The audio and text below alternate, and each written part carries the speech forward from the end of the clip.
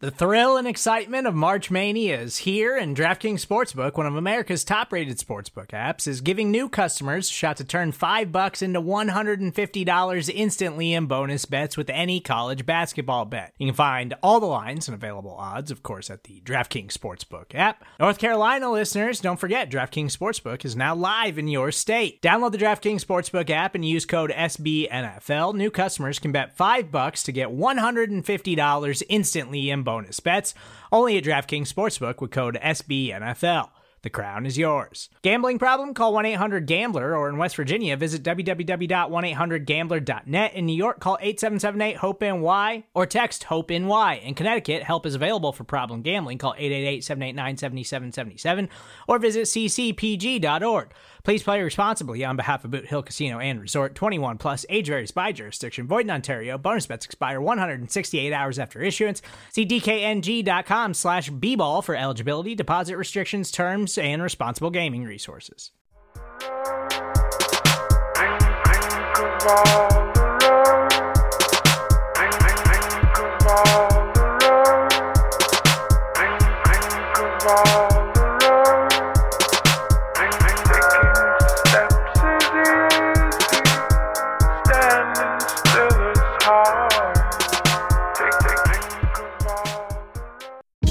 Hey, this is Scott Galloway, author, professor, entrepreneur, and most importantly, host of the Prop G podcast. We got a special series running on right now called The Future of Work, where I answer all your questions on, surprise, the future of work. Questions including, what are we missing when we work remotely? Or how do we handle work-life balance when a major opportunity comes knocking? From the provocative to the technical, we're offering insights you won't want to miss. So tune in to The Future of Work, a Prop G Pod special sponsored by Canva. You can find it on the Prop G Pod wherever you get your podcasts.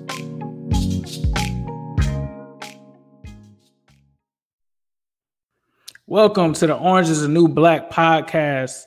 I am your host, Ace Boogie, joined by my co-host, Zim. Zim, say what's up. Hello, world. It's me, Zimmy Esiason.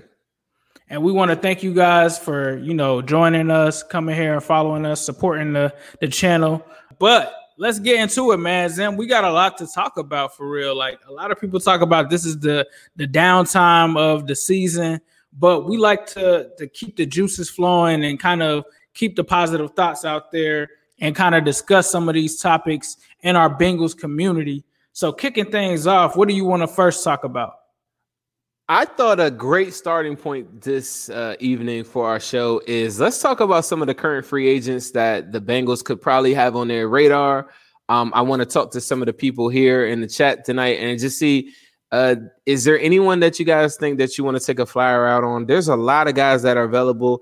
And the crazy thing about it to me is that Bengals usually thrive in this moment where they get these bargain deals, these $1 million deals, where a guy that could probably give them the axe at training camp if they had to. This is where the Bengals usually do their work. I know the COVID-19 is probably affecting how they can do that and being able to properly assess players, but there's some guys out there, and I wanted to go. I was going to go if we could go speed round, or something like that. Go pretty quick. I'll name a couple guys, and you tell me what you think of it. Okay. So the very first category I have is wide receiver. One of the main names that jumps out there on me, or whatever, to me, is Tavon Austin. That's somebody who I want to take a look at because if John Ross is not there. In the event that something happens with John Ross, he's injured or whatever, like the gadget guy, the third wide receiver, the guy that can catch the wide receiver bubble screens or whatever, I think Tavon Austin can give you 30 catches, 40 catches a year, give you some punt return type of stuff, kick return type of stuff too. He has a multiple. I think they were looking for that last year when they got that. People say, well, the wide receivers room is full. I think if you're looking at the draft, they drafted T. Higgins, and they're already thinking about the future. Also, just some notable names: Paul Richardson, Taylor Gabriel, Chester Rogers, Demaryius Thomas, Josh Gordon, who, if you got a team with some discipline, Josh Gordon's still available. Chris Hogan, that pretty much rounds out. Jordan Matthews is still out there.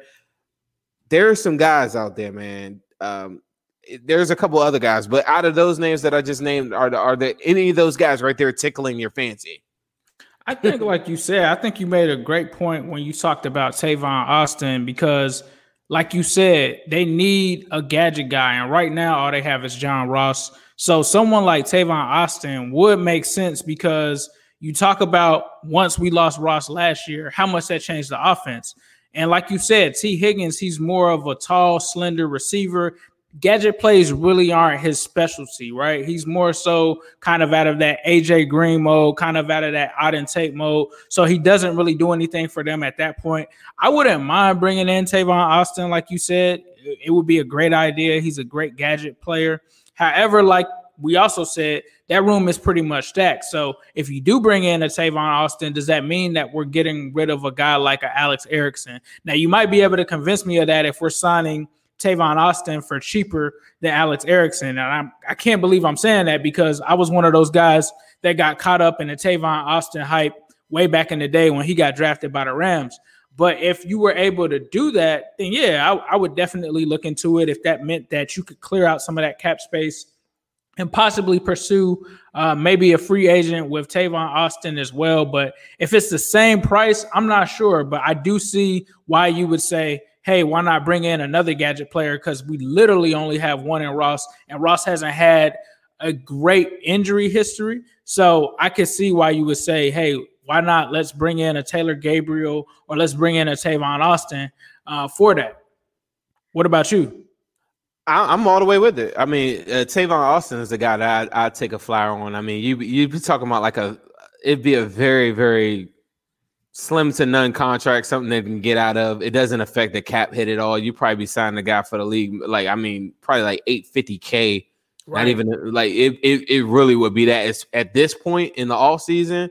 And as we're going to get into later in the show, they're actually putting in place a tentative plan for training camp to start June 27th. That's my sister's birthday. So it's getting ready to ramp back up. So that plan is in place. So that from the wide receiver group, I saw that. I'm sorry, I'm just posting, letting everybody know we're live. So if you guys are in the chat, we appreciate you tonight. Thank you, Nova, Douglas, Josh Banks, LBO Skeezy. What's up? Rio Ross, Soldier. What's up, bro? What's up, Dre? Dre says Tavon is John Ross 1.0. We appreciate you guys for checking us out. Make sure y'all tell y'all friends to come on in the live, ask us any questions. Daniel Paniti, what's up, bro? All right, so from the tight end position, Jordan Reed is on this list, but in my mind, I consider him retired. But Delaney Walker, who's 36, Vernon Davis, who's 36. You got Ed Dixon. So those are the old men guys. Then you also, Charles Clay, Darren Fields. Who else is very noticeable? Clive Warford. Now, is that the same Warford that was with the Raiders? Yes, that's the same one that was with the Raiders. I actually liked him as well. He's 28, bro. Like a lot of to me, I wanted to make sure I didn't want to sound stupid live on TV. I mean on YouTube right now. But Clive Warford, I don't know what is hurting him or what's affecting him right now. But 2 years ago, Clive Warford was a top 5 fantasy tight end, top 10 tight end in the NFL. So I don't know what the story is. If you guys got some Panini. I'm sorry, I think I messed up somebody's last name. But if you guys got some input on Warford, let me know. You know, what's up, Jared? But what do you feel about that list that I just gave you, Ace? I think, like you said, how do you feel about the tight end position on our team right now? I'm somewhat concerned about the tight end position. It's not something that really blows me away. It's potentially still a weakness. I do think, however, one of the guys that they got on the practice squad could be someone who could actually be a sleeper that can make the roster.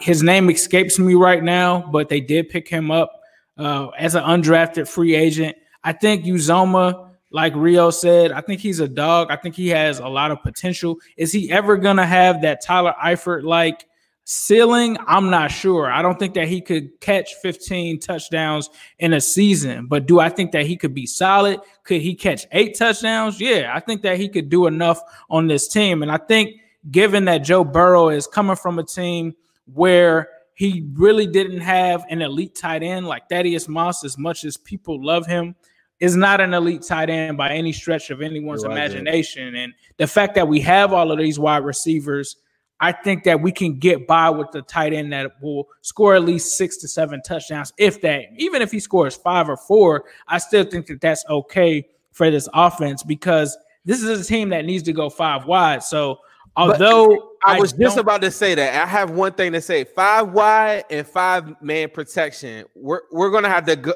elaborate on that in a second. I'm sorry. Finish your thought. No problem. So I think from that standpoint, I think we're good. Like you said, Drew Sample, you talk about him. If he can take a step next season, I think like you told me a while ago, like if he's taken in the 3rd round, I think the expectations for him are drastically lower than what we've expected. But since he was taken in that 2nd round, that's put a lot of expectations on him. But I feel like we're solid. I think we're at a solid C in terms of our tight end department. I don't feel like it's great or anything, but I think it's just enough dealing with the wide receiving core that we have. What about you?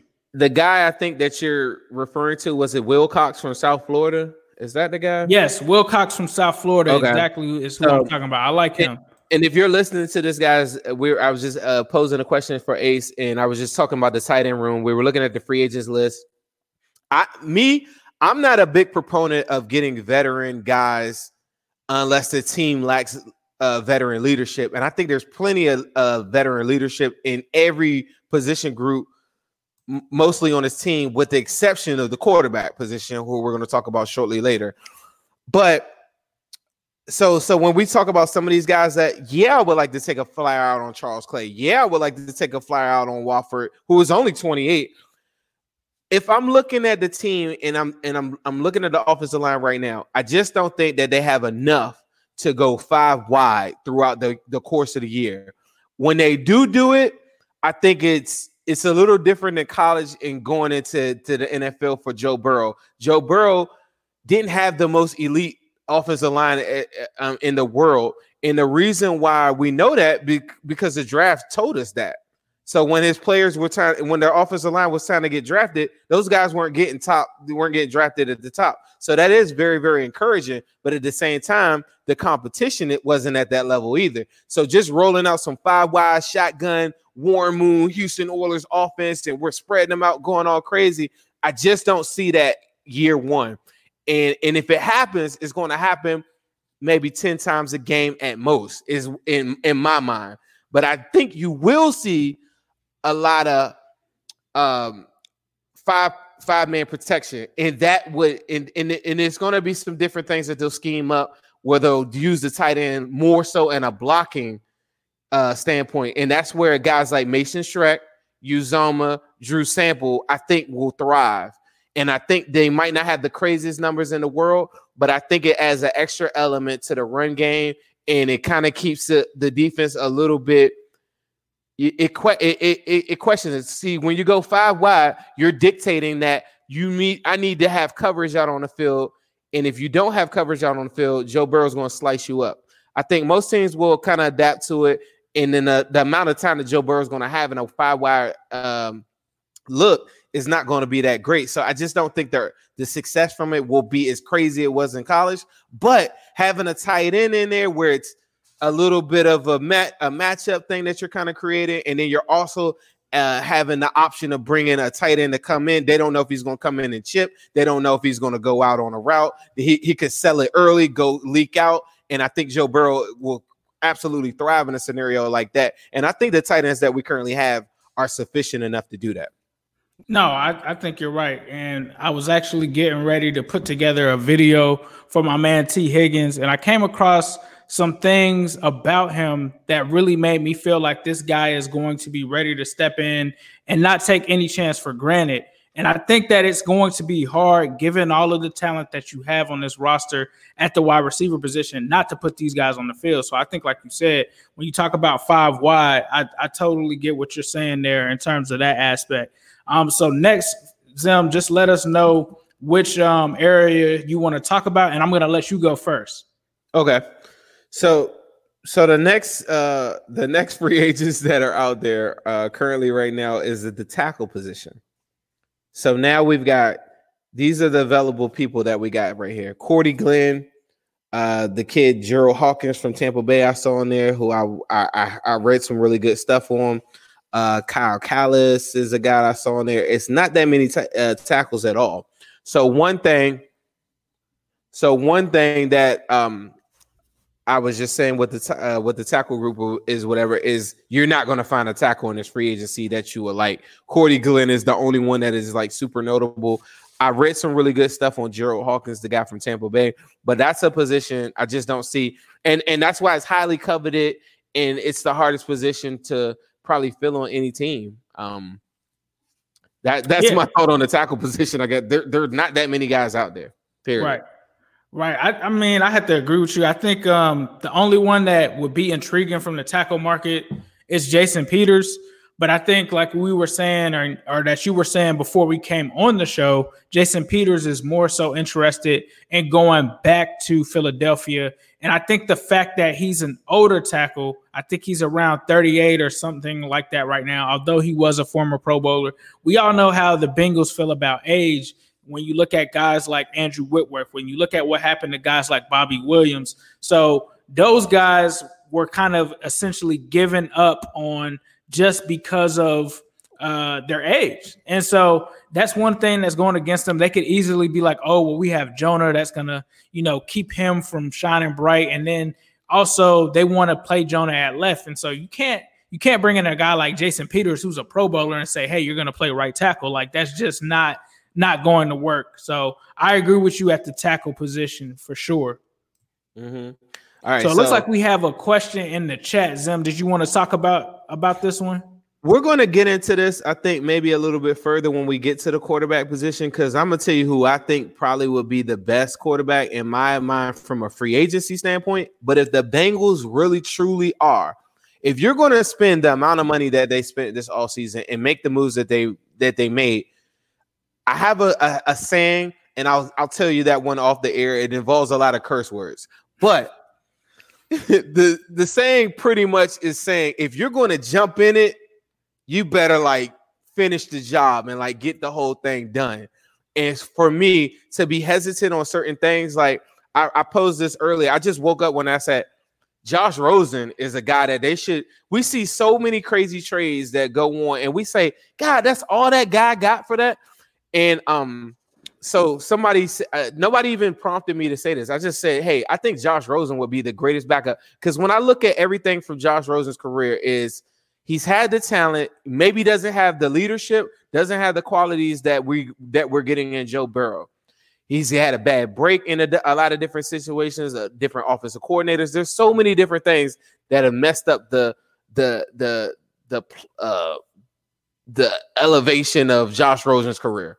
Right. But if you put him in a winning formula, in a winning room where somebody's demanding a lot from him, like Joe Burrow is, and like the coaches I think that this team has, we talked about in the last episode, if Brian Callahan takes on the play calling responsibility, I think that gives Zach Taylor a lot more room to navigate the different rooms on the club, especially the quarterback position, which he's played, and he actually made it to the NFL. So it's not like when you're talking to Zach Taylor, you're talking to somebody that's lived it, knows what he's going through, any anxiety from the position, anything that he wants to give to these guys, like on the downtime or anything, just anything out there, he can provide that.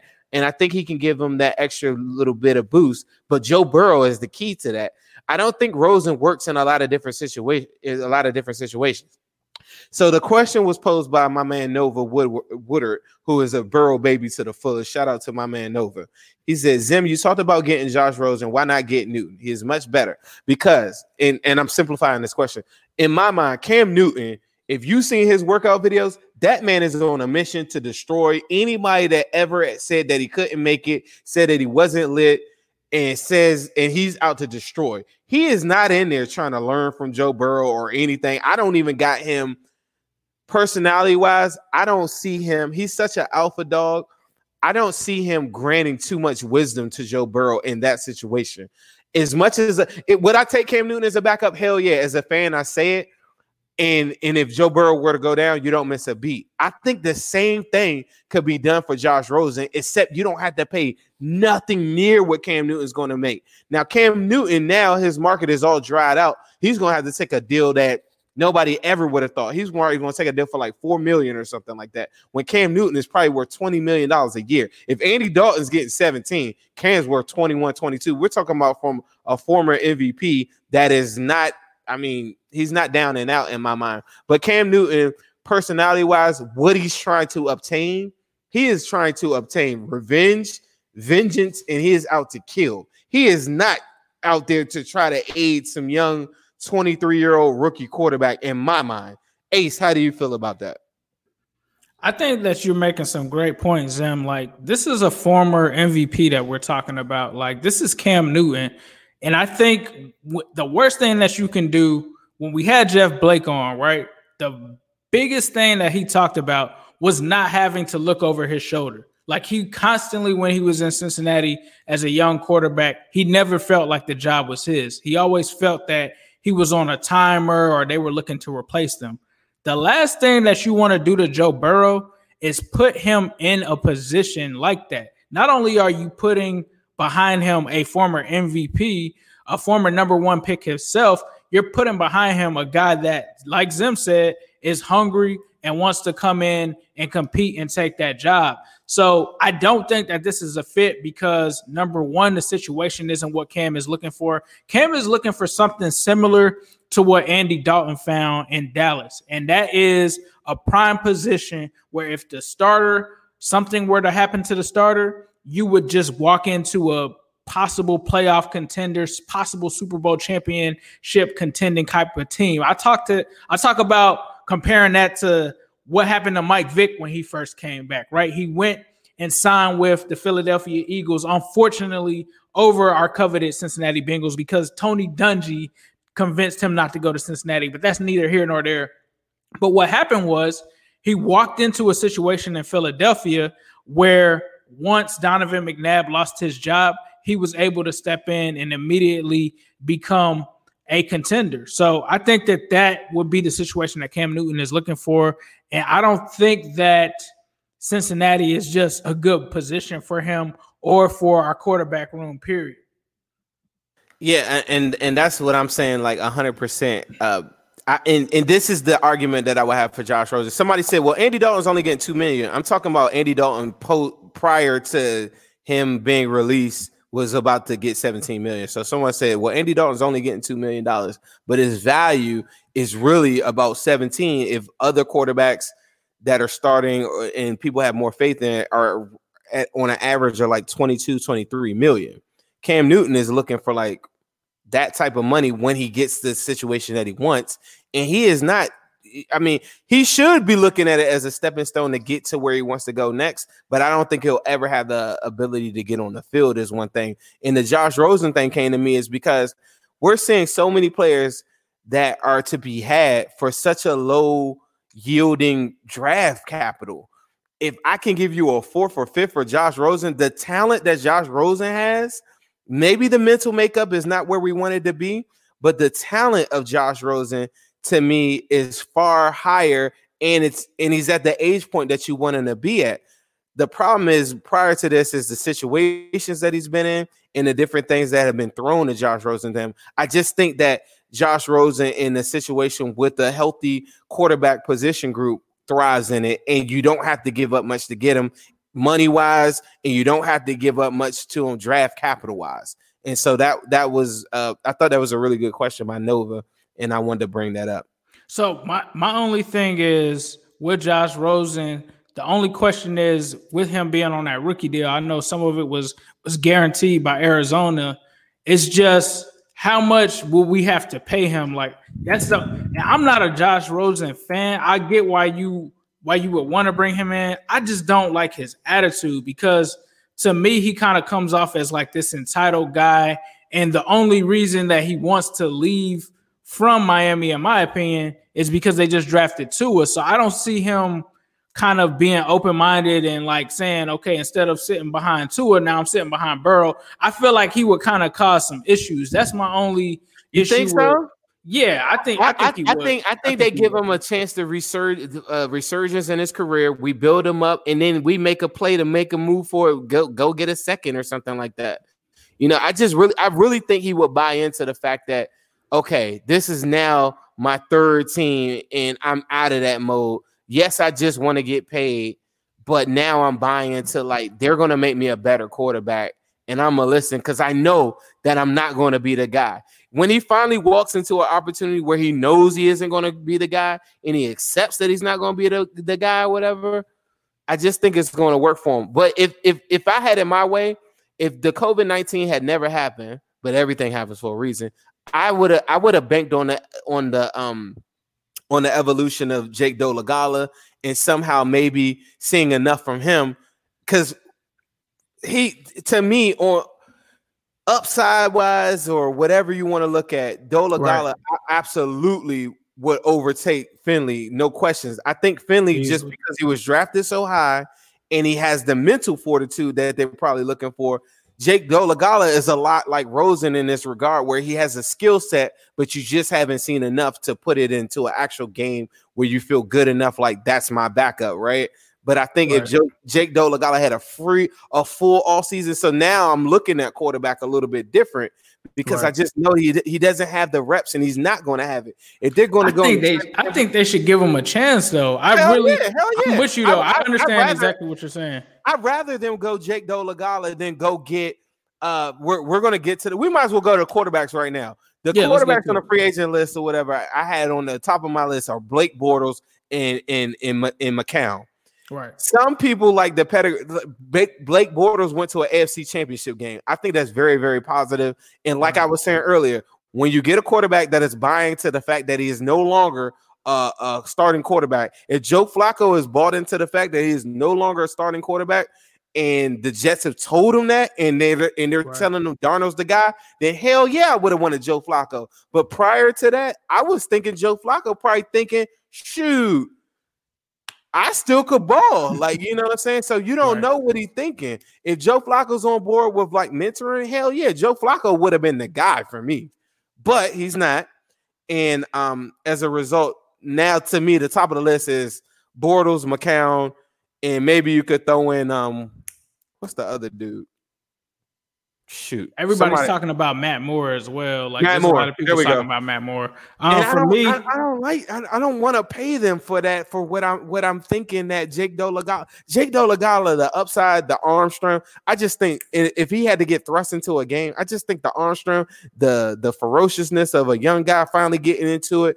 I'd rather bank on that than some veteran quarterback that's giving me leadership that I don't really need from a 23-year-old rookie for real. It really depends on what you're looking for. I think, like you said, with Jake Dolegala, he's a guy that could come in, I think, and be similar to what Gardner Minshew is, right? Like a guy that, well, actually, he went undrafted, but I think I still give that parallel to him because he was a good guy. He just kind of slipped through the cracks because of certain things that happened to him in college. If I'm not mistaken, I think he had some sort of injury later on in his career that kind of caused him to kind of fly under the radar. But I think in terms of what we're looking for, I was a big proponent and people gave me a lot of heat on this, but I was proposing that the Bengals should go after Flacco. And that's because I kind of did my research on it to figure out what was going on. Because the first thing that I was met with was flack that was like, people were like, oh, he didn't want to stay and help Lamar and this and that. You have to remember that was nearly 2 seasons ago. Since then, he was traded from that situation. He went to Denver. He kind of went into the same situation again because Drew Lock was drafted in the second round. Nobody really expected him to be there. But he had a very serious injury. That's what a lot of people forgot about Joe Flacco. And you have to also remember he's more of an older guy now. He's not that same young Joe Flacco that he was before, but he's got a very bad neck injury, like to the point where he's not going to be there day one of training camp, right? And so when I first looked at this, I had to find out, is Joe Flacco ready to transition to being a guy that can mentor a young quarterback? Because like Zim said, if you don't really want to be here for that, you don't want that guy in the locker room, right? You just want a guy that's going to be there for Joe Burrow and not Joe Flacco. But anyways, long story short, I found myself doing a deep dive on Joe Flacco interviews. Before he was released from the Broncos, they straight up asked him, would you be willing to mentor and do what you need to do? He was more than like welcoming of that notion. He was like, I know that I'm not even going to, he basically was like, I'm just glad to be playing football if I can get through this injury. And if that's what my role is going forward, then that's what it is. It's cool. That's fine. I have no problem with that. The reason why I wanted Joe Flacco, not only is this a guy that won a Super Bowl, this is a guy that played in the AFC North. I'm not a huge Joe Flacco fan. I honestly don't think – I think he's Andy Dalton with a Super Bowl trophy, if we're just really completely being honest.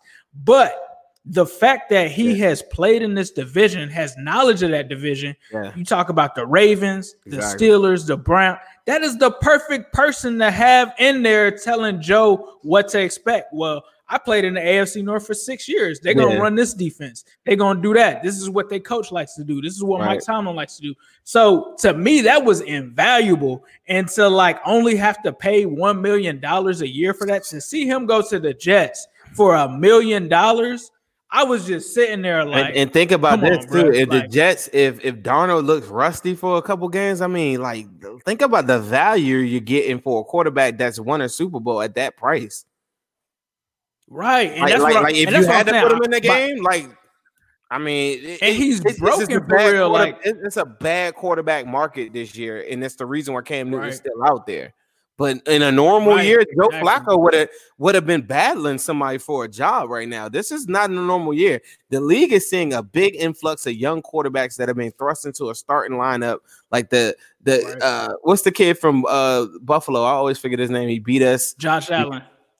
Like a guy like Josh Allen 5 years ago would be battling somebody for a job. He would have never just been handed, like some of these guys that are getting handed jobs and stuff like that. They would have never been thrust into a starting lineup like that. And Joe Flacco would have been really.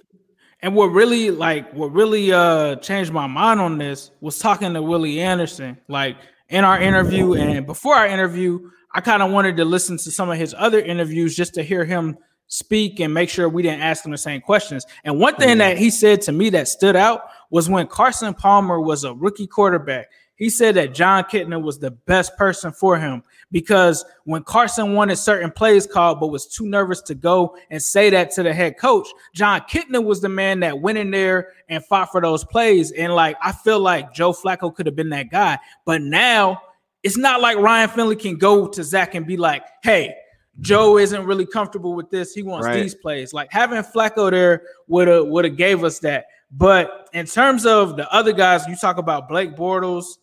I'm not really like Blake Bortles. To me, he's still like a borderline threat because he's not too far removed from being a starter. He is still pretty young. He's only like 28. He's only like 28. So he would like he still has things that he wants to accomplish. Joe Flacco has been there, done that, right? Josh McCown, I wouldn't be opposed to. That's another savvy vet. He's your typical A1 backup quarterback. I wouldn't mind signing him either. He could give Joe a lot of that knowledge, a lot of the knowledge that Jeff Blake said that he wanted to give him as well, just for being a quarterback in the league. Matt Moore is cool. I mean, it's Matt Moore. Like, I don't know. I don't know what he does. Matt Moore is 36 years old. Somebody in the chat said Deshaun Kaiser. Deshaun Kaiser, I'm good on. He's trash. He's only 24. Trevor Siemian. What is he going to teach Joe Burrow to do? Like how to be trash? Like, nah. Trevor Siemian get him out of here. Cody Kessler still out there, and Brandon Allen, who actually played pretty well for Denver this past year, is out there as well. So before we get to the other positions, it looks like Alonzo Ars, appreciate you, bro. Thanks for the support and the donation. He's asking, what will our record and expectations be this year? We've kind of said this on other podcasts. I think at the height, it could be 9-7. I think my expectations are that the Bengals are going to shock everyone. You might hear people calling me a homer. I honestly think that they could do it. You look at what we've done in free agency, what we've done in the draft, new quarterback. Nobody has film on. I think that this team could really shock people. Zim, you have a quick 2 cents to put in there? Ace, you're a homer. Got you. You thought, what are we gonna go 0-16? What's going on? You said a quick 2 cents. That's what I got. Okay, cool. That's my quick. Cool. So, but as far as record, I'm not sure. I just want these guys to be like really, really fun to play. I was watching. Ace sent me something earlier today about this. One of the best seasons that TJ Houshmandzadeh and Chad had together. I just want to see people ball out, and I think everything's gonna take care of it. So I don't have a record prediction for that. It's funny because that's the season that I brought up, and TJ was like, "It's funny because 2007." It's funny because I was like, "Bro, that was like, yo, the year you went crazy. You had 12 touchdowns and all of that." And I loved his answer because sometimes it comes off that TJ is like this super confident guy. He might just be about his stats and stuff like that.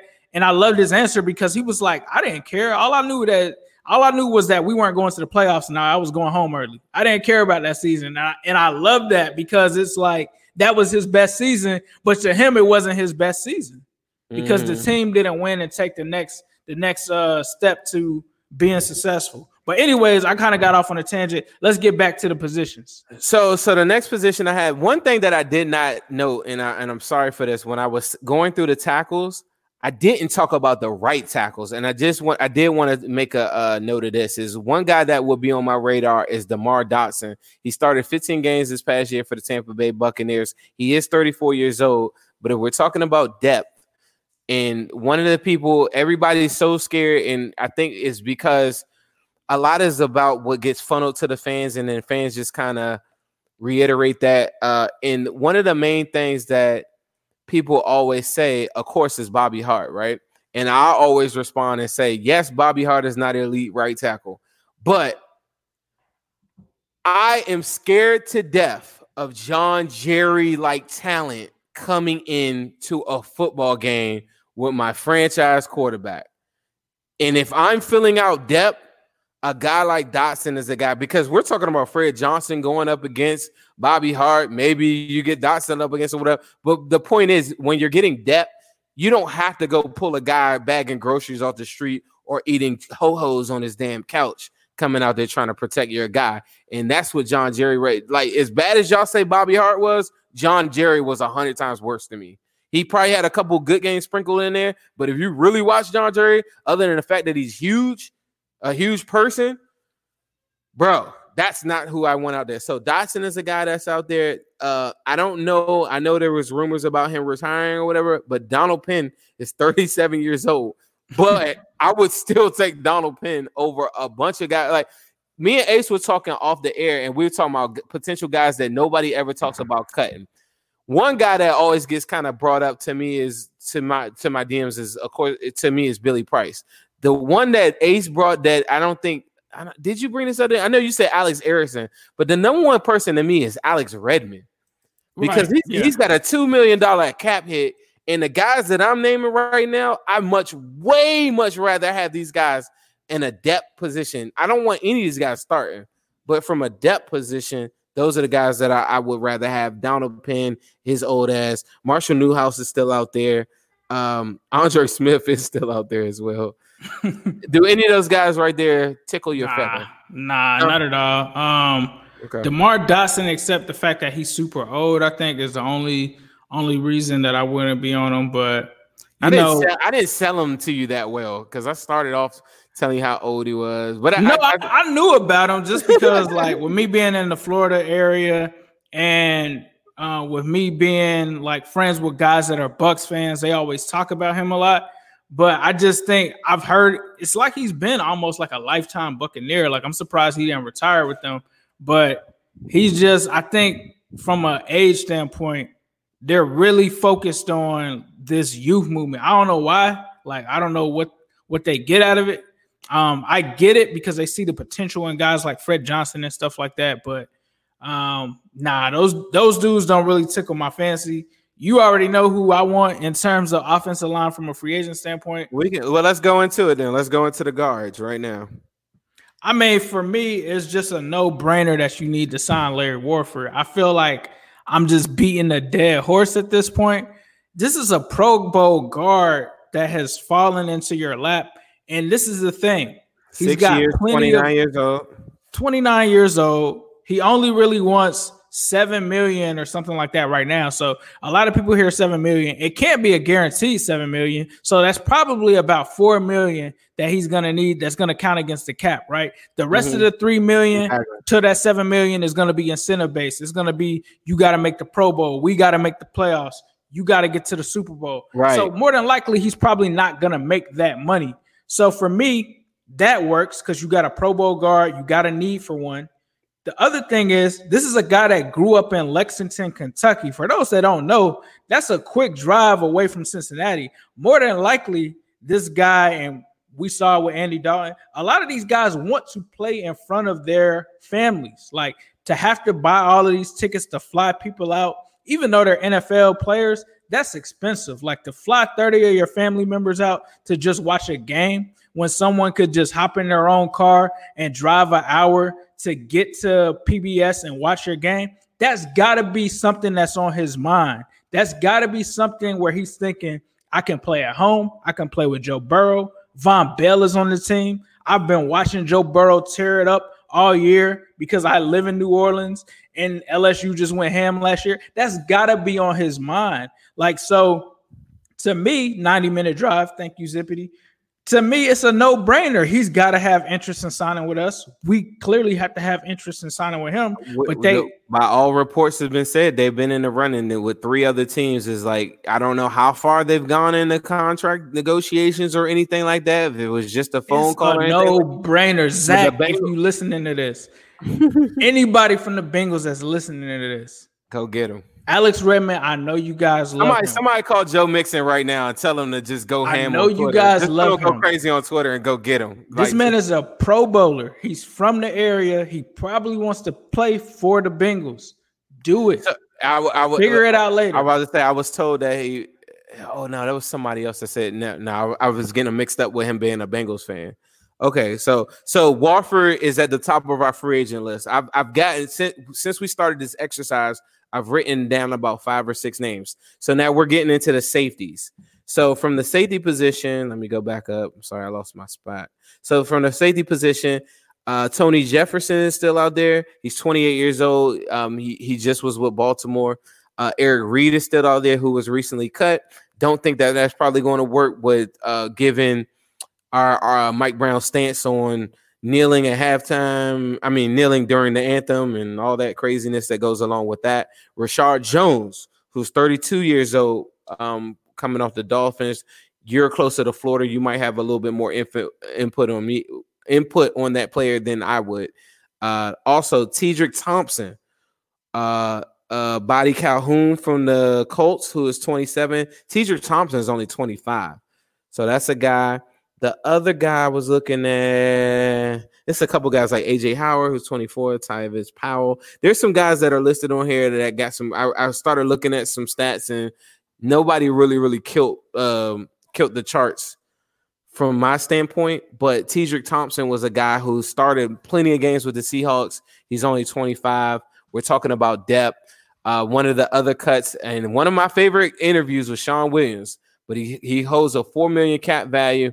And I was listening to, I think it was Jake from Locked On Bengals, and he was making a really good, compelling argument where he was saying, I don't know if this was on Twitter or something, but he just didn't see how Von Bell and Sean Williams would work snap-wise to warrant Sean Williams getting $4 million or Von Bell getting the money that he's making.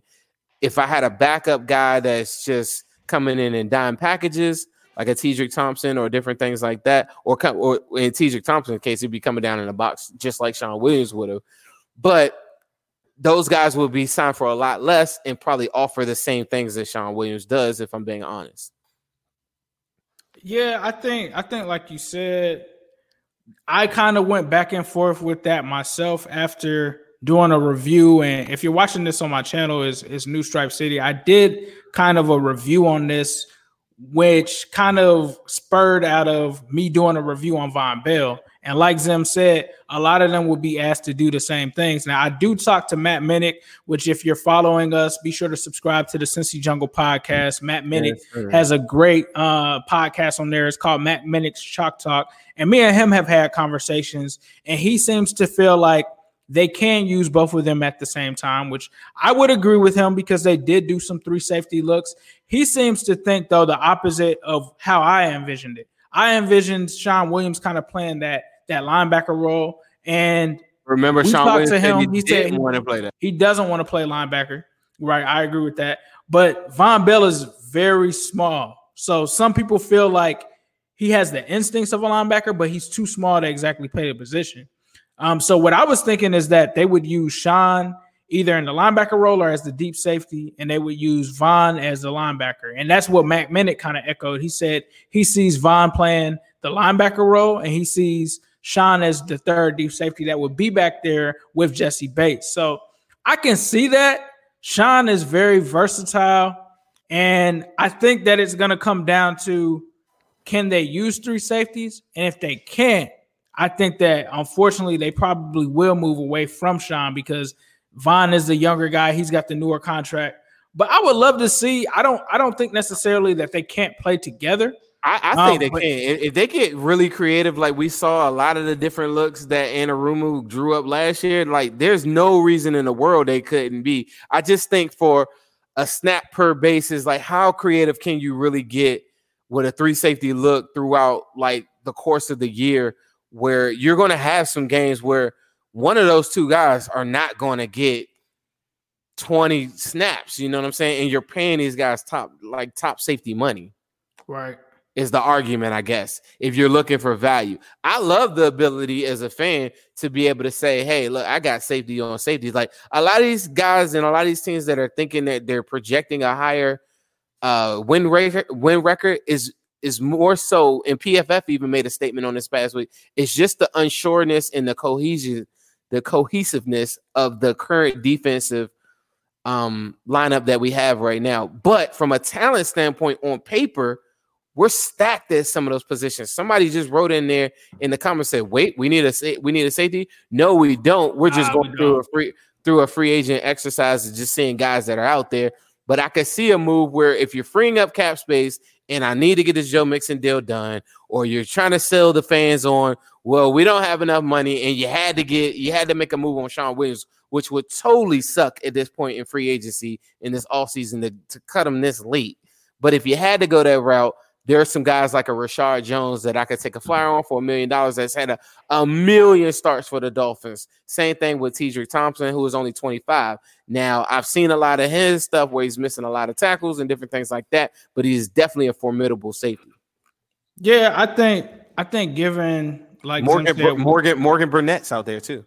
I think the fact that we have so much depth at this point, I'm not sure if they would do it unless they're signing a guy for like league minimum or something like that, because Sean Williams, that is a great, and I think Zach has said that, like, he was like, that's going to be a great problem for Lou to have, is trying to figure out how to utilize all of those safeties. So I think if they're 3 deep, that's manageable. 4 deep, I mean, what we'd have to see, but I think I'd rather see them spend that money on my guy Larry Warford or towards extending Mixon or AJ.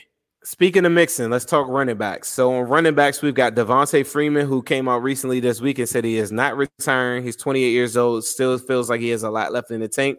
Lamar Miller, who was a top 10 running back for probably about 3 or 4 years in the league. LaShawn McCoy, Shady, who is one of my favorite running backs of all time. I just would love that just to get the jersey, honestly. Darren Sproles is still out there, 37 years old. Marshawn Lynch is still out there, who is currently in talks with Seattle. They also just recently signed a kid. I forgot who it was. Oh, that's going to kill me. If you guys know who Seattle just signed a couple days ago, I think they're not going to get Marshawn. They're not going to get Marshawn Lynch because of that. From Ohio State, if I'm not mistaken, Carlos Hyde. So now Marshawn Lynch probably out of that. Those are the most noteworthy names. Any of those guys right there make you want to hit the dance floor and go dancing and jumping for joy. So from what I've heard, and I mean, who knows? I mean, it could be anybody putting out anything. In terms of Devonta Freeman, I like Devonta Freeman because he played at FSU at a time where I lived in Tallahassee. I always thought he was kind of an underrated guy. I knew that he would be better than where he was drafted at. The thing that worries me about Devonta Freeman, there's 2 things. Number one, his health and his durability. That was one of the reasons that he was let go from the Atlanta Falcons. The second is hearing whispers that he turned down the Seahawks deal because it wasn't enough money. And he feels like he's a guy that can play for a long time. So I think those two items kind of move me away from him, being that we have Gio. But the unsureness of a Rodney Anderson and Trey. I mean, and then your boy. If we had Jacquez, if we didn't have Gio, sure, I would be like, yeah, let's go ahead and bring him in. Like Freeman is he's almost kind of like Gio, except he's more of a Gio with power. So he's a great pass blocker. There's certain things that he brings to them, but I just feel like there's not enough rocks. Like to me, that room is kind of crowded as it is right now because I really like you said, like, yes, there's some doubt with Rodney Anderson. I honestly feel like I'd love to see Rodney Anderson, especially given from what we've seen from him last season. And then the fact that you couple that with Gio, and then you can't forget about Trevion Williams as well, who also got hurt. He, I think, was kind of a steal. And then you talk about my guy Jacquez being in there. And I just feel like it's too crowded of a room, and running back really isn't, when you look at our roster, it's probably one of the deepest positions. So maybe if it was like how our guard position looks, then maybe I would be like, yeah, let's go after Devonta Freeman. But I think Devonta Freeman, like I said, I think he's really looking somewhere where he can come in and be the guy, and he's not going to be the guy with Joe Mixon and Giovanni Bernard in the room. I halfway agree with you. I don't have faith in the guys that are behind him to go into an NFL regular season game and not miss a beat. That's the problem with the depth in me. Gio, for sure, can fill that role for a little bit, but I just don't think he's as a dynamic runner as he used to be. If we're talking pass protection, knowing where to be, short-handed, consistent, cool. But if I'm like I said earlier in the pod, if I'm going all in, like I just did this offseason, I'm going to get somebody to solidify it. No disrespect to Jacquez, but I want to go get Marshawn Lynch. Marshawn Lynch. That's hard, bro. Like, come on, tell me Marshawn Lynch wouldn't make this like so fun to watch. Like, that'd be like our perfect. I always told this. This is a quick little story. When I was in contact with Burfict, when he was, still with the team, I always told fans that there is no difference between Marshawn Lynch and Vontaze Burfict off the field.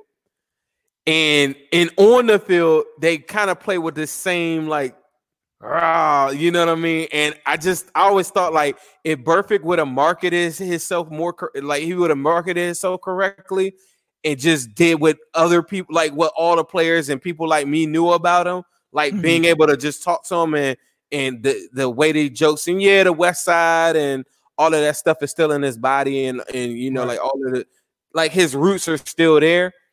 I feel the same way about Marshawn Lynch. I feel like those two, I always felt like they should have had like a show together and just talk about like how soft people were or something like that. And it would have been funny.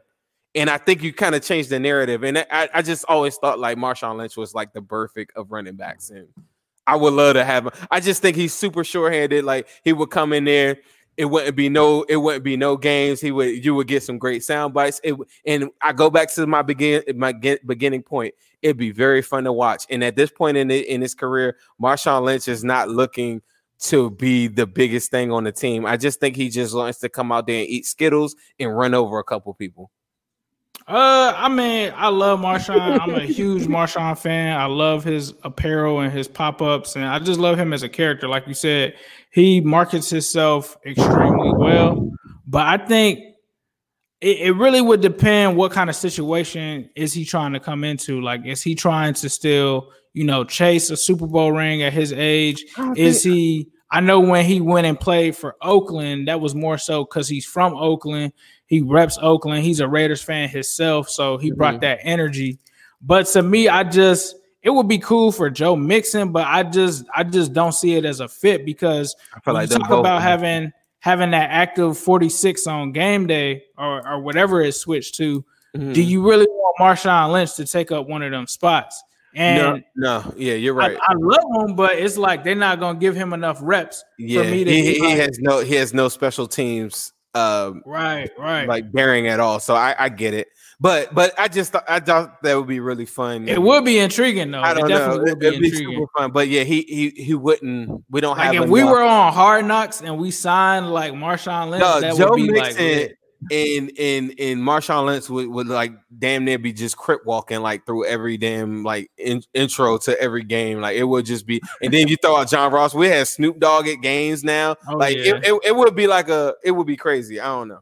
Okay, so like moving right on, we gotta go a little bit faster than this, guys. All right, so let's go to linebackers. Nigel Bradham, who we wanted 2 years ago, really bad. Terrell Suggs is still out there. Clay Matthews. Someone asked about defensive in depth, and we had Khalid Kareem on it's been about 3-4 weeks now, but defensive in depth is not as good as people think, and we're going to get to that in a second.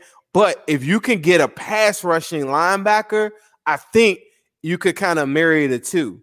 And that's where someone like maybe a Terrell Suggs, I don't know, maybe, I don't know how you feel about that. There's who else we got out there? It's not that many linebackers I really like, but those are some of the two. Alec Ogletree still out there. He's only 28. Mark Barron, who's 30, he's still out there. Darren Lee, who people always talk about. So we're talking about marrying the pass rush with linebacker. He's only 25. He's still out there. The other guy I wrote down was Will Compton, who I really, really thought he was super underrated when he played for the Redskins this past year. He played for Las Vegas Raiders, but he's only 30. But being in the Washington, D.C. area, Will Compton always made big plays like in a lot of those games a couple years ago when they were on some of their post RG3 runs a little bit. So Preston Brown's still out there too. And Hardy. For me, I think out of all of those guys that you named, I would really only want to take a flyer on Darren Lee. No Clay Matthews. No Clay Matthews. Just because he's so like I still have PTSD from Carlos Dansby. I like thought all of those AJ Hawk. AJ Hawk too. That was another one. All those old linebackers that we signed up for that were just past their prime. I'm just not looking forward to doing that again. I mean, you could sign Clay Matthews, but I feel like this would be his third team in, 4 seasons. I don't think that he's still the guy that we remember when he was just like in his prime. So like for me, I think with those guys, I'd rather see some of these younger linebackers like a Nakeem Davis-Gaither and a Marcus Bailey and a Logan Wilson. I would like to see them get snaps instead of those guys. So for me, it's going to be a hard pass on those guys. Like if I could swap one out, I would probably swap out Calitro with Darren Lee. Okay. With like the same deal, if he would be willing to take that. I think at this point the leverage is kind of gone for him. But that would be the only one that I would, and he's still not a lock to make the roster, right? But it's at least a battle at that linebacker position.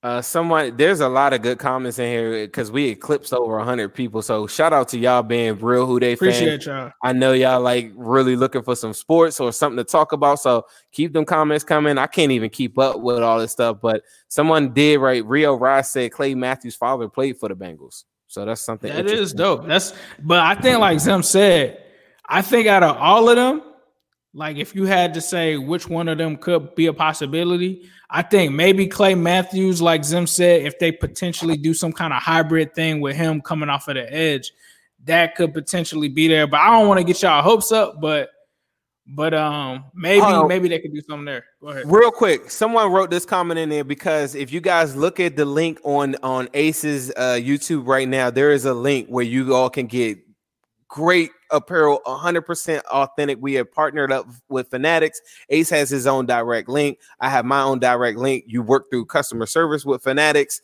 if you do have questions.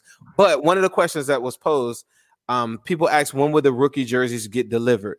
A bunch of people messaged me this past week and said that they got their orange or black colorway Joe Burrow jersey. The white color rush jerseys they were on sale this past week. For the first time, a bunch of people bought it. I saw it from the link. So shout out to all you guys that have purchased it. If you guys need that Joe Burrow color rush jersey or any Bengal color rush jersey or any Bengals apparel, please go to that link. But you do need to contact Fanatics to ask in-depth questions on delivery times and different things like that. Ace, if you had any insight more so than what I had, because I know the original jerseys are now shipping out, but the color rush jerseys, I'm not sure. What is the date? When you go to checkout, I think it gives you an October date still, but I know that they're shipping out before then. Yeah, they're going to ship out way before that. So Initially, like Zim said, it was a special event, quote unquote, item. So when orders were taken draft night and after the draft for the initial jerseys, not the color rush ones, the initial ones, everybody had to wait. That's including whether you bought them off of NFL.com or whether you bought them from Bengalshop.com on Bengals.com.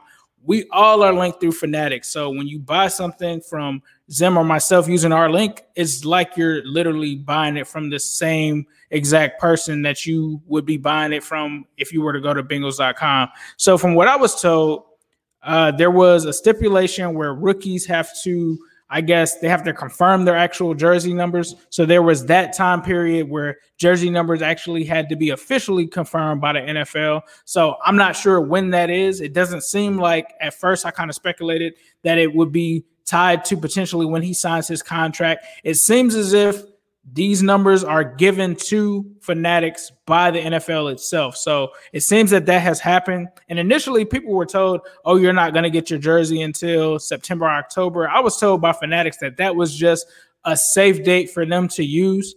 Major to guarantee it. I call cap. Yeah, it definitely was cap. So given that the whole Corona thing was going on, obviously with them getting these jerseys from out of the country, shipping and things like that have slowed down. So they just use that as a safe date. But as Zim has said, people that ordered their jerseys that night and the day after and stuff like that have already started to have them actually show up on their doorstep. So I'm looking forward to seeing mine. I ordered a orange Joe Burrow jersey myself through Fanatics as well. So I'm just waiting for that to get there. But they have an extremely great customer service system on Twitter. I think it's called Fanatic Support. So you can DM them your order number and they will let you know whether it has shipped or not. And if you don't want to talk to them, you could do a live chat as well. I do the live chat. I bought a bunch of apparel myself off of there, and I recently had to return some flip-flops because they were like a little bit smaller. Did the live chat. Lady gave me the sheet to print out. Sent it back, no problems, quick. Everything's easy. Everything's 100% authentic. When it does ship out, it comes very fast. Two to three business days. And it comes through FedEx, if I'm not mistaken. I actually had someone from Fanatics reach out to me this weekend about my order as well. They actually gave me a call. So they're great. Their customer support is great. You just have to be patient. It's not going to take until September to get your stuff. It's not going to take until October or any of that.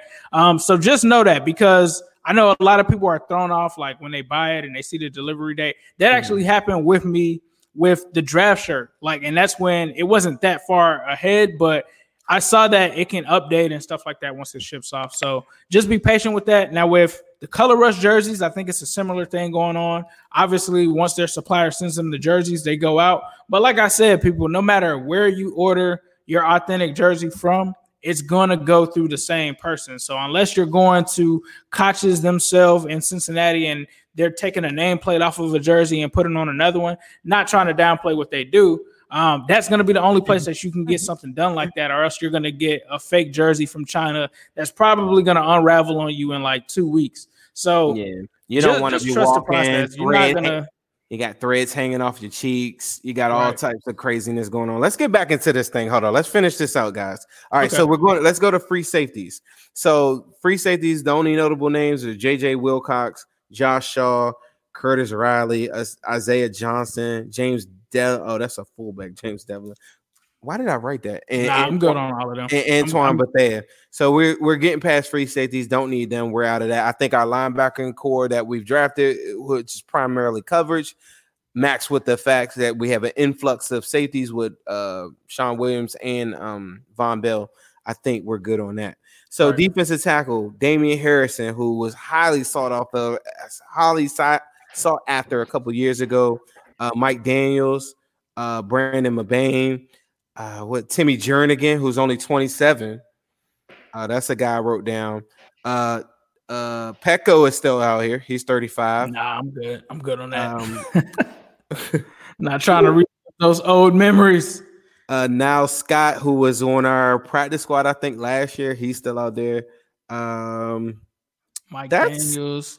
Yeah, I that was think it. The only notable one that I thought was like a big one is Timmy Jernigan being Timmy 27. Jernigan, Snacks, but I think Snacks is getting up in age, and Mike Daniels. Snacks I wrote that down too. He is, damn it, I cannot find it. I think he's 31 though. Snacks. Yeah, Snacks and Mike Daniels are both 31. Yeah, with them being up in age, I wouldn't mind NFL vet minimum, but I doubt that they take that. So unless they're taking that, then yeah. If not, nah, I'm good. I'd actually rather take a stab at some of those guys that are at the defensive end position versus D tackle, especially with us having DJ Reader now, Gino. You know, I really liked what Josh Tupou did. Not saying that he's in the realm of any of these guys, but I really like what those guys did. I kind of want to see what we have in Renell Wren. So I just don't think from that standpoint, unless they're willing to take league minimum, I don't think that it's a good fit. I think, like you said, Jernigan is probably the best one out of there. Okay. But outside of that, that's all I really have. Let's just talk about the current. I just want to go over this really quick. These are the current D tackles on Bengals roster. I'm not counting DJ Reader. They have listed as DN. I don't know why that is. But is this a 3-4? Is this a 3-4? Is that on Bengals.com? Bengals.com. Oh, that's 3-4. Then a kid from Nebraska, I think it was the undrafted dude, or who is it? Kamaladon. I know who you're talking about. Freedom. I just call him Freedom. Freedom. I say F because I seen it. Yeah, okay. My bad. All right, Geno Atkins. The interesting thing about Freedom, though, is that he actually scored pretty well on Pro Football Focus. That kind of shocked me. I was like, he played that much? So Freedom, the kid, the undrafted T. Deshaun from Kansas State. You got Glasgow, who me and Ace I've been in contact with Glasgow not too long ago. And he said his rehab is going really, really well. So we hope to get him on the show. Little hint, just a little insider stuff. If you guys are listening right now, Josh Tupou, Renell Wren. That's it. That's it for D tackles. Yeah, it's not a stat room. It's not stacked, like you said. That's a great point, but there's some potential there, I think, in guys like, and I'm not a huge Renell Wren guy, but I just want to see what he has essentially to really offer this team. And like you said, I don't know if that's a typo, but yeah, they do have DJ Reader listed as a defensive end on Bengals.com. But for me, I think that, like you said, it wouldn't hurt to bring in one of those guys. If Jernigan is willing to sign a low deal, kind of like Renell Wren and Josh Tupou are playing under, and even Glasgow. It's not a stat room, but I still feel like it's a lot of depth there. Okay, so moving right along. This is the most important position that I think from a free agency standpoint, and then we can kind of wrap this up once we get to – damn, there's some corners out there too, though. There's a couple – all right, let me talk about corners real quick. Rogers Cromartie, who's 34. Tremont Brock, who's 32. Morris Claiborne, who's 30. P.W. Webb. Eli Apple, who's 25. Darquez Denard is still out there, people. Brandon Carr, who's 34. Aqib Talib, who is 34. Logan Ryan, who is 29. Drake Kirkpatrick, who is 30. Tremaine Johnson, who is 30. So from the cornerback position, there are some guys for a very, very small amount of money can back up and make sure Trey Waynes, because they've given the key. That's the one signing I'm a little iffy on. The Trey Waynes one makes me a little scared, because if you talk to a Vikings fan, they are not going to be raving about Trey Waynes. Maybe Alexander McKenzie, but Trey Waynes, people are scared. I think the long speed of Trey Waynes is going to be better. You probably see him getting beat less on double moves. I was cool with Drake Kirkpatrick, I swear, but I'm not that confident with Trey Waynes moving forward. How do you feel about that list? And we got Phillips behind them, but they got Phillips listed as a slot. For me, I think out of all of the corners that we signed, I think LaShawn Sims is the one that scares me the most because, like, talking to some Titans fans, they completely call him trash. Now, like you said, you're not going to find Vikings fans that rave about Trey Waynes, but they're not going to call him trash. Like, he's solid, but they wouldn't have paid him the money that we paid him. So I understand that. I get that. I compare it to, I guess, kind of Darqueze Dennard, right? Like, Darqueze Dennard, you probably say that he was solid, but you probably wouldn't give Darqueze Dennard the amount of money that we gave Trey Waynes. So for me, yeah, I understand it. I think from my standpoint, I look at it as he was essentially an upgrade over Drake Kirkpatrick. He's an outside corner that's an upgraded tackler. And I think that that's what they're looking for him, for William Jackson III to really man the other side and for him to just be solid. One thing that actually came out that was good about him was PFF kind of released this list talking about guys that were some of the top performers in clutch situations. And at first what caught my eye was Carlos Dunlap because I thought that he was the only Bengal on the list. Well, it just so happens Trey Waynes made the list for corners, and that's across the NFL. So that's in crunch time when it matters. So if he's average, 90% of the game, but when we need him, he's going to make the stop. I take that. Like, I'm not thinking that Trey Waynes is going to come in here and be the best corner. And I think, like you said, Mackenzie Alexander is probably going to be more exciting for us. But based off of the list that you gave me, I still would be set with what we have right now. Because when we talk about, I think one of the guys that kind of stood out on that list that you gave me was Tremaine Johnson. But I think that Tremaine Johnson still believes that he's like a starter. Talib ain't stand out to you? Talib is old though. Like 34 is but he's so savvy and he was one of the best in the league. That is true. You think he's falling off a cliff? I'm thinking I don't think if somebody gets hurt, who am I rolling with that I know ain't scared? I don't think that Talib is near the same guy that he was in like Denver, New England, and Denver. Like, you gotta remember, he's been on the Rams and the Dolphins. I didn't even remember him being on the Dolphins, to be honest. Me neither. So to me, that just says, all right, well, that was my attempt to try to bait Ace into the league, guys. I tried to bait him in. Somebody earlier says, "Then what are you trying to start a nursing home?" I'm naming like all the oldest people on the list. Nah, I just feel like when you're a football player and you were used to being that guy, you're not ready. It's almost like Allen Iverson. Like when Allen Iverson went to the Detroit Pistons and they were like, "So are you ready to come off of the bench?" Allen Iverson was like, "Nah, I don't come off of the bench. I'm Allen Iverson. Like, I want MVPs, this and that." Hey, Iverson was dropping buckets with the Grizzlies. People don't remember that. You got to remember. He was going crazy with the Grizzlies for a little bit. You got to remember at one point, he almost got kicked off the team because he didn't want to come off the bench. He was like, "Nah, I'm not showing up." Like, nah, like that's not. And one thing that we have to remember, like Willie said, I know we got to wrap it up soon, but one thing we got to remember is these people are human. When you were that guy, and then somebody's like, you're the second or third corner on the bench, like you can't start anymore. That's a lot for somebody to really process when you were on top. So I think that part of it, like I wouldn't even want to disrespect Aqib Talib and be like, "Yo, you can come in and be our fourth corner." Like if somebody gets hurt, you're coming in. I wouldn't even want to disrespect him. Like now when somebody get hurt, we got some creative packages for you. You probably see 10 to 15 snaps early, like in every game. Right. I love his tenacity. He has no special teams thing. That's what it all boils down to. Like Darius Phillips is going to get the nod over him every week just on the strength of he has the capability of even playing on a special team. Talib could never play on a special team. Just to recap, people, Trey Waynes got a 3-year deal worth $42 million. He gets $20 million over the first year.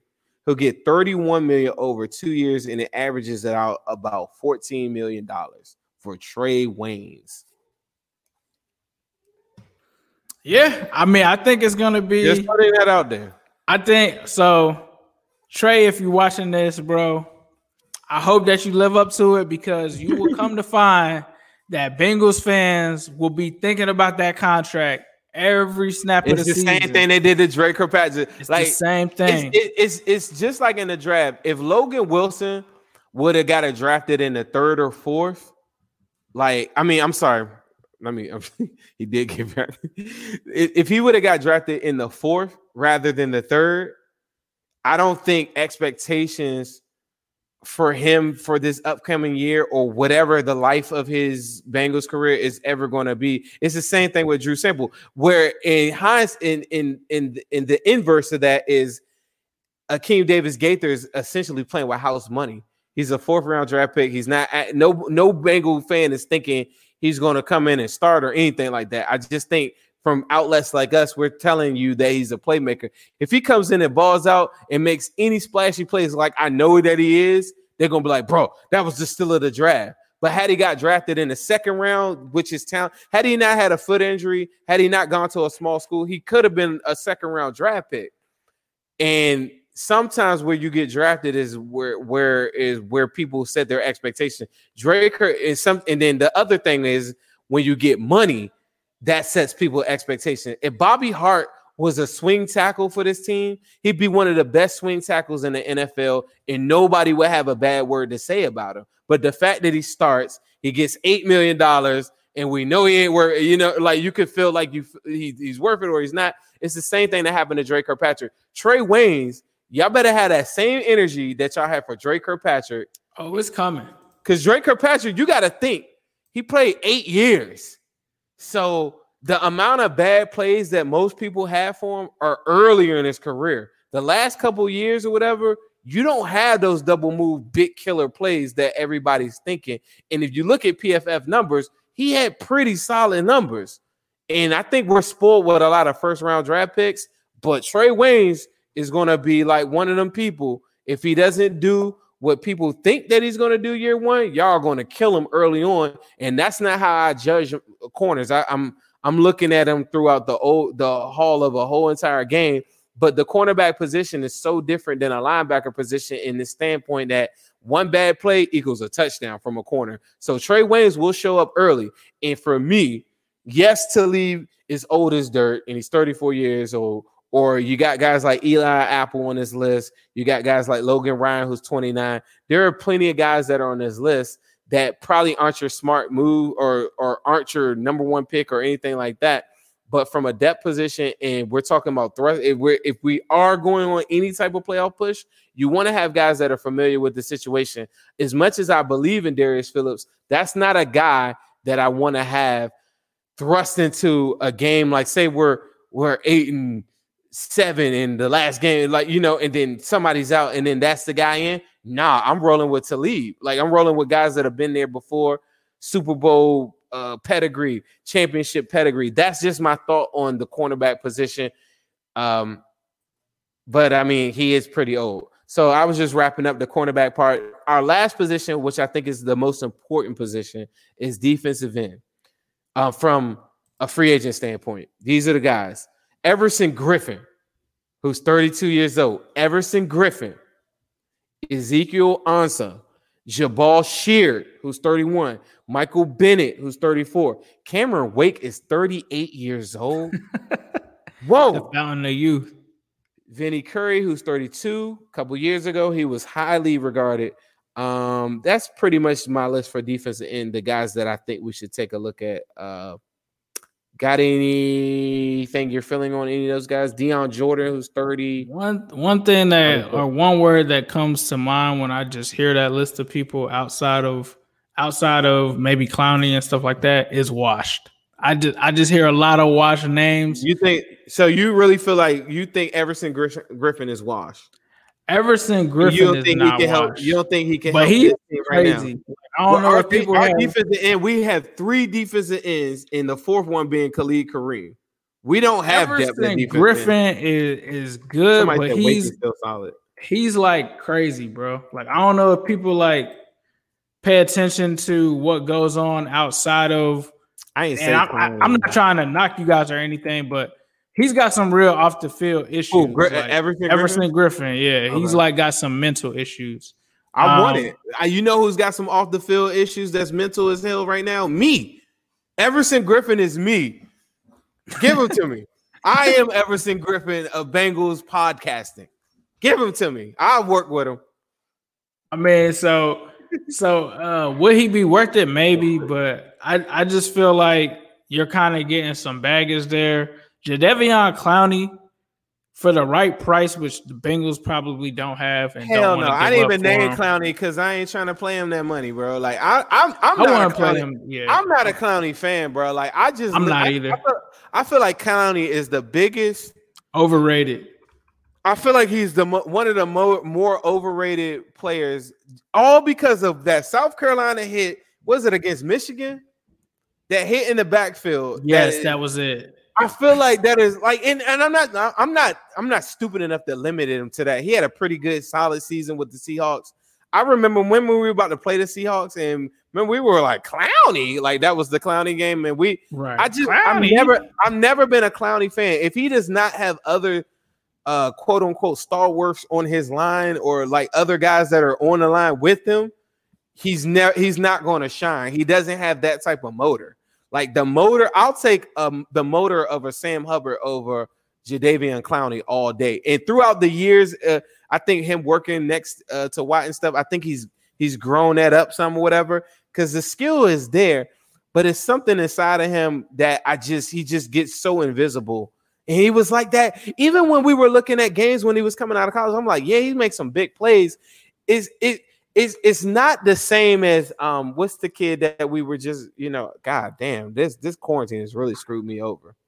But the guy Chase Young, I'm not trying to compare him to Chase Young, but a lot of things that are eerily similar to Chase Young that I saw from Jadeveon Clowney coming out of South Carolina. I think Chase Young is a far better player than Jadeveon Clowney. But will he ever reach like this level that like JJ Watt level type talent, like that what his talent level is? Will it match the production? It didn't match it in college.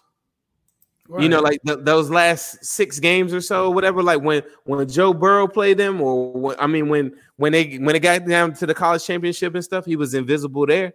And if he's so amazing, you gotta show up. You gotta cross a regular spectator like me. I'm not scouting you. I should just see you pop on the screen. If we're talking about you're that much greater than the college level athlete, right?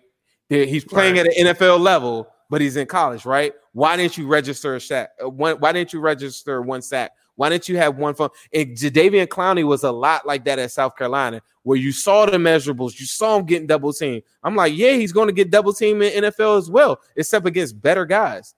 And so we're talking about impact on a game. I just don't see Chase Young ever being elite. But the one thing that Chase Young does have for him is that the defensive line for the Redskins is stacked. So he shouldn't see a lot of doubles year 1. So I agree with what you're saying about Clowney. I think the only impact that he really makes is in the run game. And as an edge rusher, that's not where you really want to see them make their impact. But just to kind of piggyback on the Everson Griffin thing, 2 years ago, or I guess essentially this would be the 2018 season, he was sent home from the Minnesota Vikings, and the team sent him and his agent a letter that said that he wasn't allowed back until he had a mental health evaluation. So that's one of the reasons. Like, he had a couple incidents. You can read about it. I'm not here to air people's dirty laundry and stuff like that. But mentally, I'm not sure if he's all the way there in terms of what's going on with controlling his actions on and off the field. But that's one of the reasons I don't deny the talent. He's amazing, but I don't want him like going off and doing something crazy with Carlos Dunlap or something. But anyways, like you said, I have to agree with you. Paying him that money, Clowney, nah. That's not gonna happen. A lot of Bengals fans really want Clowney, bro. Like, for me, if you're expecting him to shut down the run, like, I think he would. Okay, so let me play devil's advocate here. If you're trying to stop Lamar Jackson, yes, Jadeveon Clowney helps limit that team. He helps stop the run for the Ravens. I see that. But you can't pay that guy 15 million just to do that. Like, when you pay that kind of money in the NFL, you're paying for a guy to come off of a 10-sack finish. And that's just not what he has to offer. Now, if Jadeveon Clowney wants to humble himself, which clearly he's still a free agent right now, clearly he's probably moved down some of those dollars, but it's just not going to line up, bro. Like, honestly, it's just, to me, it just doesn't line up with what the Bengals want to do and what Clowney wants to do. But I think, like Zim said, he's not worth that. Like, if he was asking for, let's just say $8 million, yes, you probably think about it.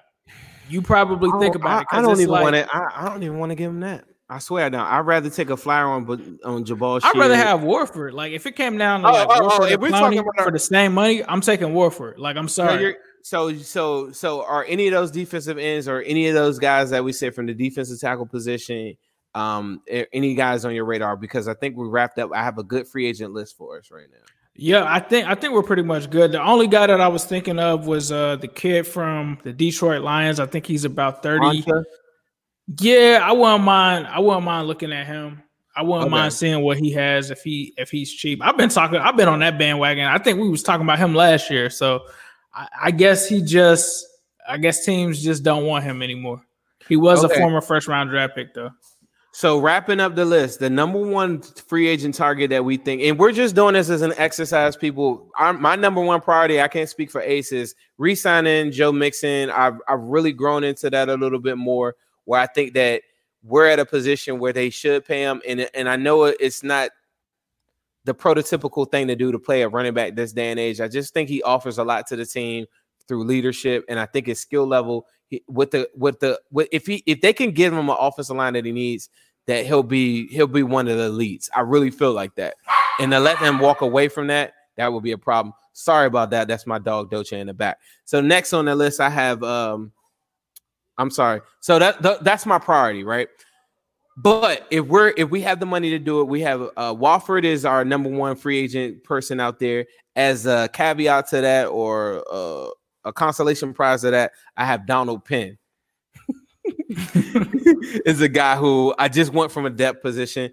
Early on we said we wouldn't mind taking a flyer out on Tavon Austin. When we got to the safeties, I said that I wouldn't mind taking a flyer on Rashard Jones, but that would be maybe if they had to move from Sean Williams because they were thinking something else. But I just like the depth from that. My surprise tight end person that I want, I don't know anything outside the field that's maybe hindering him, but the kid Warford, the tight end from Oakland Raiders, I just think in our division, that's a big, strong wide tight end. I think you're thinking of Darren Waller. I think you might be confusing Clyde him Warford. But Clyde Warford, a couple years ago, from a blocking standpoint, like, I know Waller. I love Warford. I like Warford. Like Clyde Warford, a couple years ago, like he was doing all right, bro. Like I didn't see any Las Vegas games this past year. But they have this one dude that came in and took his position, and I only know because of fantasy. He has a similar name. He used to play for the Ravens. They took him off of the Ravens practice squad, and now he's like he's the starter there. And he exploded. He has like crazy size. He's almost kind of like CJ Uzomah. He's just like this abnormally big, athletic. Darren Waller is his name. Waller. Yeah, that's Waller. You said it. You just said it just a second ago. Yeah, so but don't get me wrong though. I'm with you on Clyde Warford. There's probably a mock draft video on my channel from like 3 years ago where I was like, I want Warford as our second tight end. Him and Uzomah, to me, it makes, like, if you put Warford on, I think it makes up for the sample pick. Because say his sample doesn't pan out, you're getting this guy for chump change, and I know for a fact he can outball like everybody, is Ethan Carter's of the world or whoever else is on it. Well, like, I've heard, and I keep rambling, but I've heard somebody asked a Bengal who was the most underrated player on the team, and he said Alex Erickson, and he also said Ethan Carter. Because it's been rambling my brain for years. How does Ethan Carter make this roster? But I think people that are in the know, they actually feel like he's a really good blocker, and we just don't see it. Like us as fans, we don't see it. But the player said that like Ethan Carter is like that dude. Apparently, like I'm not saying that he isn't. I think he's a victim of personnel being like it just doesn't match up. If Ethan Carter played for, God, why do I do that on this show all the time? If he played for a team like the Steelers that used a fullback or something like that, or somebody that can spread out, create a matchup out the backfield, be a tight end, like, and line up in different things. Like, Ethan Carter is like a good transitional piece. Fullback, yeah, he's a good, like, he's perfect for that. All right, so keeping on with our list. So I said I wanted Marshawn Lynch, and then the last one is Ansah from the Lions. Ezekiel Ansah, yep. So for me, I mean, you guys, I got on here and ridiculed Duke Tobin. I had to apologize to him. Duke, if you're listening to this, I sincerely apologize. But I don't want to be too ungrateful for what we've been given. But I just need Warford, dog. Like, just sign Warford. You want him? And I'm good. I want him? I don't need anybody else. I don't need anybody. Just give me Warford.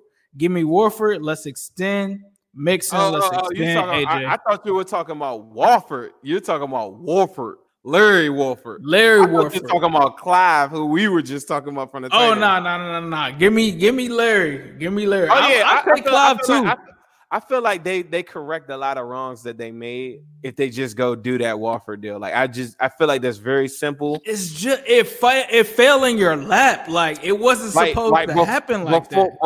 Before rookies were signed, Bengals were like 5th, I think, with cap space. They had like 24 million still. So if you're reading reports from Jeff Butch Hobson or anybody that's saying that they don't have money or whatever, now I do realize that there's an $8 to $10 million allocation for rookie signings and stuff like that. So now that drops that number down to like 14. But once you do the new AJ Green deal, that frees up money. They still have it. I just threw out the whole Ace told me, he hit me to this. If you go get Warford, you easily move on from Alex Redmond. That's $2 million right there. So Warford on paper might look like 8, but it's really 6. Right. And then you could also get rid of Alex Erickson. Like you said, who's to say that there's not incentives it's an incentive-laden deal where you had like different things in there where maybe it's a $5 to $6 million deal. And he's going to take that deal because, like, this is a man that was making $13 million. When the Saints cut him, they had to give him, I think it was like $6 million. So that's why he's only trying to sign right now for $7 million, because he's just trying to recoup the rest of that money that wasn't guaranteed. So essentially, you getting him at a discount. Like, you wouldn't have been able to sign him if he was just an outright free agent. If he was asking for $13 million, you wouldn't even be able to ask him for that. But it's like everything fell properly to the point where the Bengals can make a move. And I know that they have relationships with these guys like Alex Redmond and Alex Erickson. But, bro, this is a Pro Bowl guard that fell into your lap, and this is Joe Burrow's future. This is his health that you're talking about. You got to hop on this. And I'm going to continue to beat this drum until I see Warford in stripes. Yeah, I mean, I'm with you. If we ever have Alex Redmond on the show, I'm going to direct them to you because you were the one that came up with the idea to cut him. God damn, Alex is nothing against you, bro. I know that you're just trying to do your thing as a player. I'm just speaking from a fan standpoint. Look at it. And I mean, bro, this is a Pro Bowl. Like, you would do it. Alex, if you were the GM, you would do it. You would sign Larry Warford. Who wouldn't sign Larry Warford? Yeah, Warford. Like, everybody, Bengals fans, get on Twitter. Go hit up anybody that you can see that you can associate it with the team right now. Let's all do our part. Somebody said good vibes. Let's send these vibes. Let's send these electrons through the waves of the world and let's get Larry Warford here in Cincinnati. And I think then you give me him. Do the AJ Green deal, do the Mixon deal. Even if you didn't do the AJ Green, just him on the franchise tag this year, do the Mixon deal. I'm on board with playoffs. That's my guarantee to you guys. Give me Larry Warford. I'm on board with playoff run. And that's a very bold thing to say in our division. It's the division that let me just go into a couple topics before we end this thing. I sent you an article on Jonah Williams working out with Joe Staley. Yep, I did a video on that. Yep. Okay. So did you have any thoughts on that? Do you have any like quick thoughts that you want to say on that? I don't know if the people here in the chat here, all the people listening to Orange is the Black Orange is the New Black podcast, and we're running late in here. If you all are familiar with this appreciate y'all for rocking with us, though. We still 90 strong in here. But I think my thoughts on that are I love it. Him working with a guy like Joe Staley, who is an elder statesman in the league, has probably seen every single defensive end that you could see. That knowledge and those tips are just invaluable. Like I think that is great that he's working with him. I think that is great that he sees something in Jonah to take him under his wing. And I just think that it's a great development process for him. Sounds good. Sounds very good. The only other story that we had, and I agree with you 100% on that. The only other story that I had or whatever is the NFL coaches nearing return to facilities, mini camps possible for June. They've outlined a plan that comes up, and a lot of people and players that I've been talking to have alluded to a date of June 27th is the date that a lot of I think players might have got like a separate memo from the NFLPA. So we're going to monitor that, but that's just giving a little bit of hope for everybody that's listening out there that just desperately is looking for sports. I'm hoping that they do everything the safe way. I'm not one of those guys that's just like, let's get it out there. Let's get it out there. I'm hoping that they could do it right. One thing that they were experimenting with it, and also I talked to someone about this, is that they were trying to formulate a way where players can get the N95 mask incorporated with their current like helmets or some type of way. I don't know if they were talking about on the field, but they're trying to design something currently right now that will protect them from airborne diseases. If they do something like that, we're talking about potentially something that could change like the way that football is viewed forever. Because even if they use that now, I don't see why it would stop the like athletes or anything like that moving forward wearing that in everything. If I'm $1 million player, like I'm going to protect myself every chance I get. Who knows if I go abroad, I go and take a London trip and I'm playing overseas and everything like that. This is something now that might be incorporated with their helmets or anything like that. So they're actively looking at that really, really strong. They're still looking at different ideas for helmets to prevent lots of brain damage and CTE type of things too. They're still working on that, but the mask is something that they also been able to try to explore some different things with that. But of course, like someone just wrote in the comments, like, how will they be able to breathe? That's the exploration. That's the exploring portion that they're looking at. Because me wearing my when I leave out, I wear a medical mask and then I put like a cloth mask over top of that. For me, on days when it's been hotter, I do not like it. Period. Now I've worn a mask with a vent on it and it gives me more breathing stuff to it, but it's hotter no matter what I do. It's hotter. Right. I think in these times, it's smart to look into ways that you can do that. But when I hear that, I just think about social distancing. You're supposed to stay 6 feet away from somebody. And in the NFL, you're tackling someone. Like you can wear a mask and everything like you want, but you're essentially still going to be tackling each other. There's going to be skin to skin contact. There's going to be body fluid exchange. Like to me, it almost kind of defeats the purpose. I'm not saying that they shouldn't do it, but like if somebody's bleeding or whatever because they've got stepped on by a cleat and they fling some blood onto you and you're wearing a mask, it's not gonna really stop anything.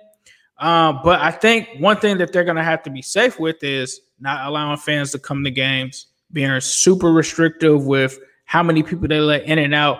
These people are going to have to constantly be tested. These players are going to have to be tested. There's going to have to be programs and things in space for if someone does get corona, because it's going to happen.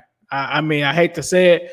They're going to start this stuff up and it's going to happen. So you need to have. I feel like it's such an unfair advantage. Can you imagine about to play like a week 13 game and then you going and up Joe Burrow has tested positive for corona? Like that changes the entire game. And now we got to play a game and like, you know, it's crazy. Just to close it out, JC Treader, who is part of the NFLPA, said our union has not agreed to any reopening plan. Any reports about coming back to work are all hypotheticals. You will hear from the NFLPA when there are new developments. But I was just speaking from my personal experience from players that have spoken to they got a letter or something like that, and they're aiming towards possibly starting training camp things in June 27th. Okay, cool. Dave, shout out to you. He said that my superhero shirt is just missing Joe Burrow's picture. Appreciate that, bro. Any closing thoughts that you want to share with the people? I think we ran very, very long. We appreciate you guys. Shout out to Tyrone Thomas, Vartega, Dave Lennox, Chris W, Jacob A. You guys are some real Burrow babies. Y'all some real diehards that really stuck in here tonight. So that's no. Just wanted to thank you guys, the fans and the supporters, for sticking it out with us, being so active in the comments, sending us kind remarks on Twitter, engaging with us. Also leaving reviews on the Cincy Jungle podcast. Yes. Leave a review. Everybody leave a review. If you have time, leave a review. If you could do anything for us. It's under the name Cincy Jungle, the podcast. So if you can leave a review from there, we'd be forever grateful. Appreciate you guys supporting me and Zim. Don't forget to hit our links with Fanatics. We truly appreciate that. Appreciate you guys for rocking with us on that front. I know we only did one episode last week, so we wanted to kind of essentially go a little longer since we only gave you one, but we just appreciate all of the support and everything, all the kind words, all the excitement. I just love it, man. This is what we do it for. Look, if you guys keep on telling everybody about us, the people that are in here right now, the people listening to this, y'all believed in the team for one, and then secondly, you believe in us, because there's a lot of different people you could get Bengal stuff from. So please make sure you tell as many people as you can, because what we're going to do, like some of those interviews that we had was just a glimpse of what I think is about to come, is a glimpse. The more people that get on board with what we're doing right now, the more views that we can get on some of these videos, some of these interviews that a lot of people are not able to get. We're going to ramp that out times 100, and nobody will be able to stop us. So we need all the help that we can get from you guys. I just want to say, who they keep on supporting, keep on rocking in the free world. Who they? Who they?